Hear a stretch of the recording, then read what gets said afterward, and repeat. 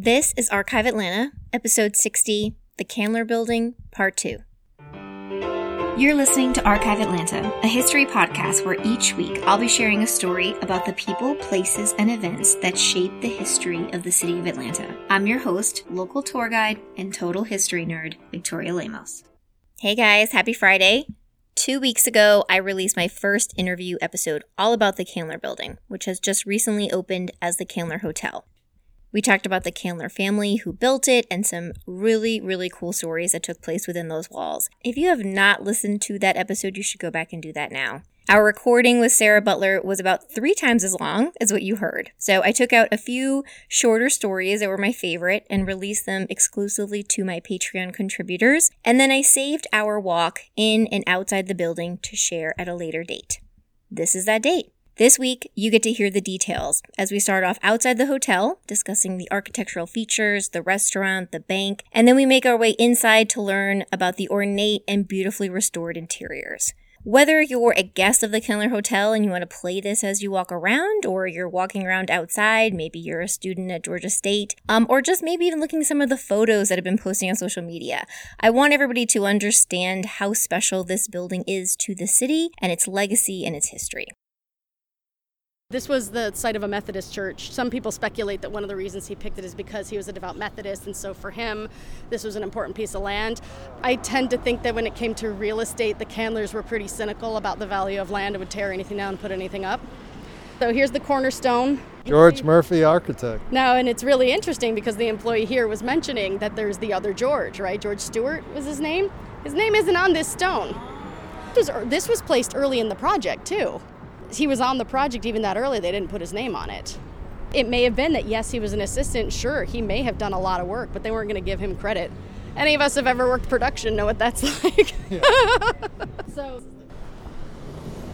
it's easily missed because of the lamp hanging in front of it, but if you step to the side, there's the Candler coat of arms. You see it? Yeah. And it does say, you can see it says Mortem underneath, yeah, which of course is part of their Ad Mortem Fidelis, faithful until death. All of this is original. The brass work, you could see there's that kind of water dragon kind of symbol there in the light fixture there. And we can walk around. Here's the bank, right? Directly below the bank is where the original restaurant was. Of course, the current restaurant's in the bank, the floor below. Now, we know directly below the bank is the vault, the actual vault itself. So below that, so indeed in the basement, was where the original restaurant was. So the restaurant was serviced by a company called Silverman Catering Company. It was operated by J. Lee Barnes, and if you dig into Atlanta history, you may run into the name J. Lee Barnes. He was a hotel man. He owned a bunch of the real famous hotels that were around here, but he was also a really close friend of the Candlers. Apparently he was great at barbecue. They had a barbecue out at the Atlanta Speedway. He ran it. Everybody came. The police chief, Cap Joyner, he participated as well. It was a big deal. They were all in the Candler inner circle. They announced it. They said that the restaurant was a paradise for epicures in the beautiful Candler restaurant. Popular prices, perfect service. It was all marble. Above the marble wainscoting, it was like yellow on the walls. There were columns. They had 2 sections to the dining room. One, men and women were permitted to dine. And then there was a gentleman's only lunch counter. There was a lot about how all of the furnishings in the kitchen were up off the floor so they could flood it and keep it hygienic, that the refrigerating devices could keep everything at sub-zero temperatures and keep everything fresh. The columns in the restaurant all hid an air circulation system that would keep the air circulating through the basement so it would never settle. That was the whole thing, is they never wanted the air to settle. They just called it the Candler Restaurant. You can find advertisements for the Candler Restaurant. I mean, if he could put his name on it, he was putting his name on it. We're really kind of too close to see, but you can see that there are busts and figures here too as well. We've got Constitution, Justice. Again, it's one of those things where you're not going to look at these and weave together a story of what mattered to Asa Sr. What mattered is that these were important concepts and these were important people, not that any of these individuals held any specific significance to him. He was creating a monument, and whatever was monumental needed to go on it. Ironically, he was a rather small man. The interior was decorated in greens, reds, blues, yellows, dozens of other tints throughout. And the quote was, "One can look down a room center of a full floor suite of the Candler Building and see in striking effect every hue of the rainbow and every tint that paints the panoramic view. I mean, it must have been garish. Certainly not the more tasteful color palette that we're seeing throughout the hotel now. He said the idea of decorating the building in so many shades was to give every tenant apartments an apartment that would please his eye and be congenial to his tastes. Apparently, in order to be agreeable, you just put all the colors and then no one can complain. 3 million bricks provided by the South River Brick Company of Atlanta went into the building. There's a lot of information about their sophisticated locking system because they wanted to make sure. In fact, that came up in the trial with Cook and Hirsch that, was the door locked from the inside or the outside? Could Cook have come in? Was she locked in? It all kind of came up because there's a lot of debate about whether or not the door was locked, indicating if it was locked, did it want somebody to come in? Well, did it mean he really was up to something? Yeah, the power plant here was equal in capacity. It was $25,000 again in early 1900s dollars. It would have powered a city of about 25,000 people in population. It was enough power running out of this thing. There was coal used in here.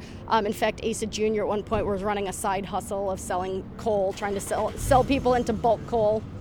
In 1908, you can actually find advertisements throughout the newspaper of Asa Jr. while he's the leasing agent here, running ads that are saying, coal, coal, coal, buy up now, ahead of the winter months, because he ran kind of a side hustle out of the coal supply that was coming in here. All right, let's take a walk. Okay. Here we are on the second floor, right? Second floor? Yes. What is this, lobby or something?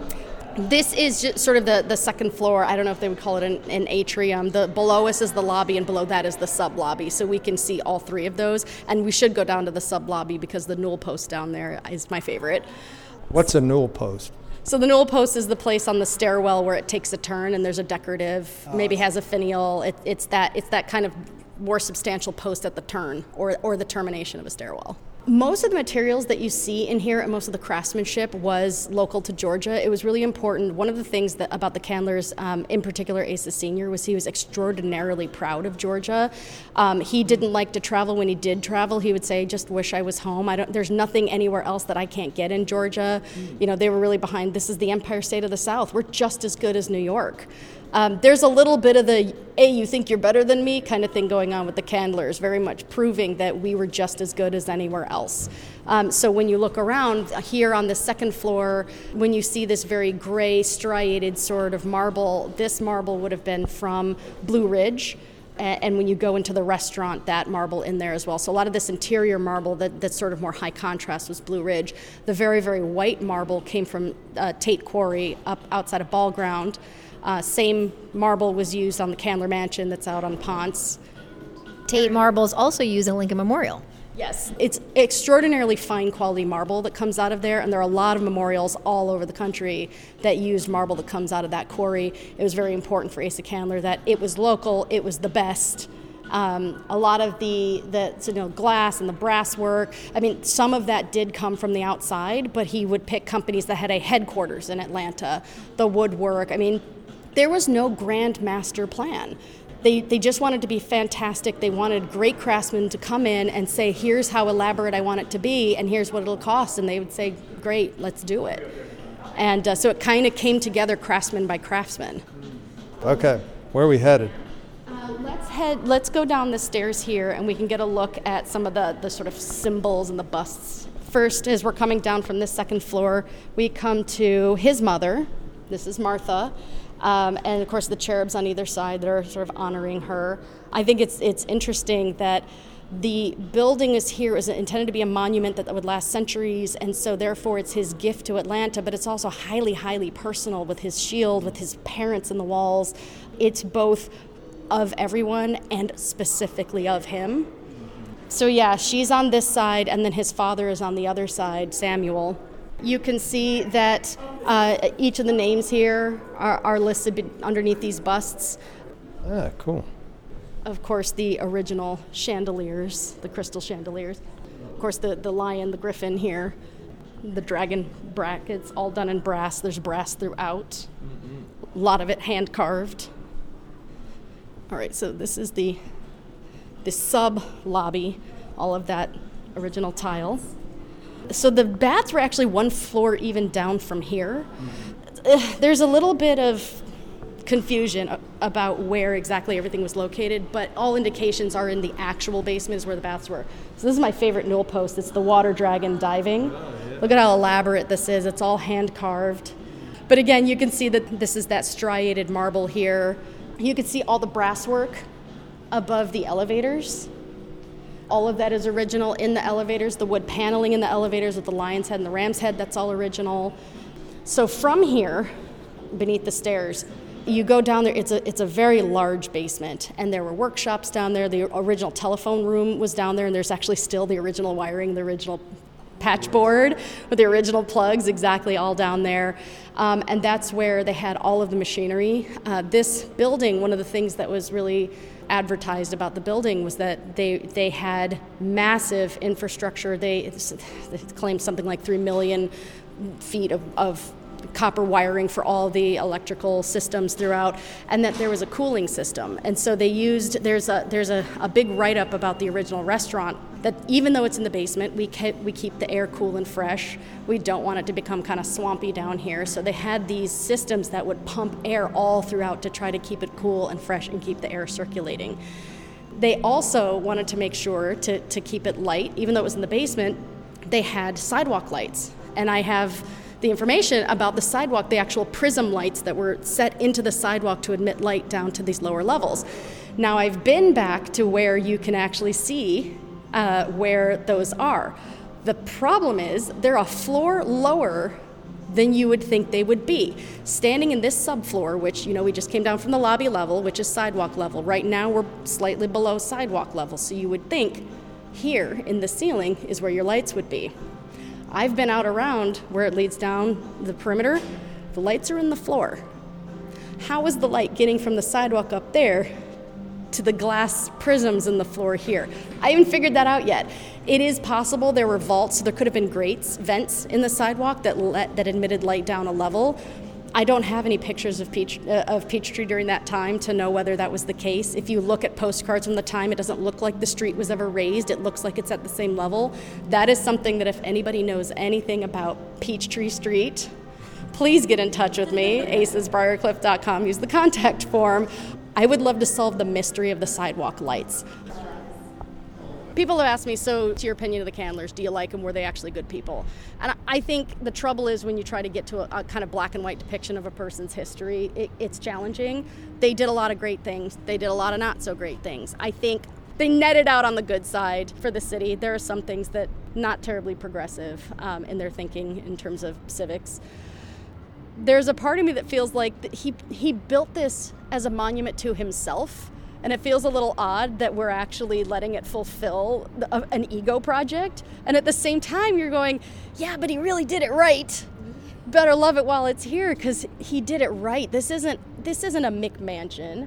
This isn't something that you expect to tear down in 20 years and then put up a parking deck. This is a beautiful piece of architecture.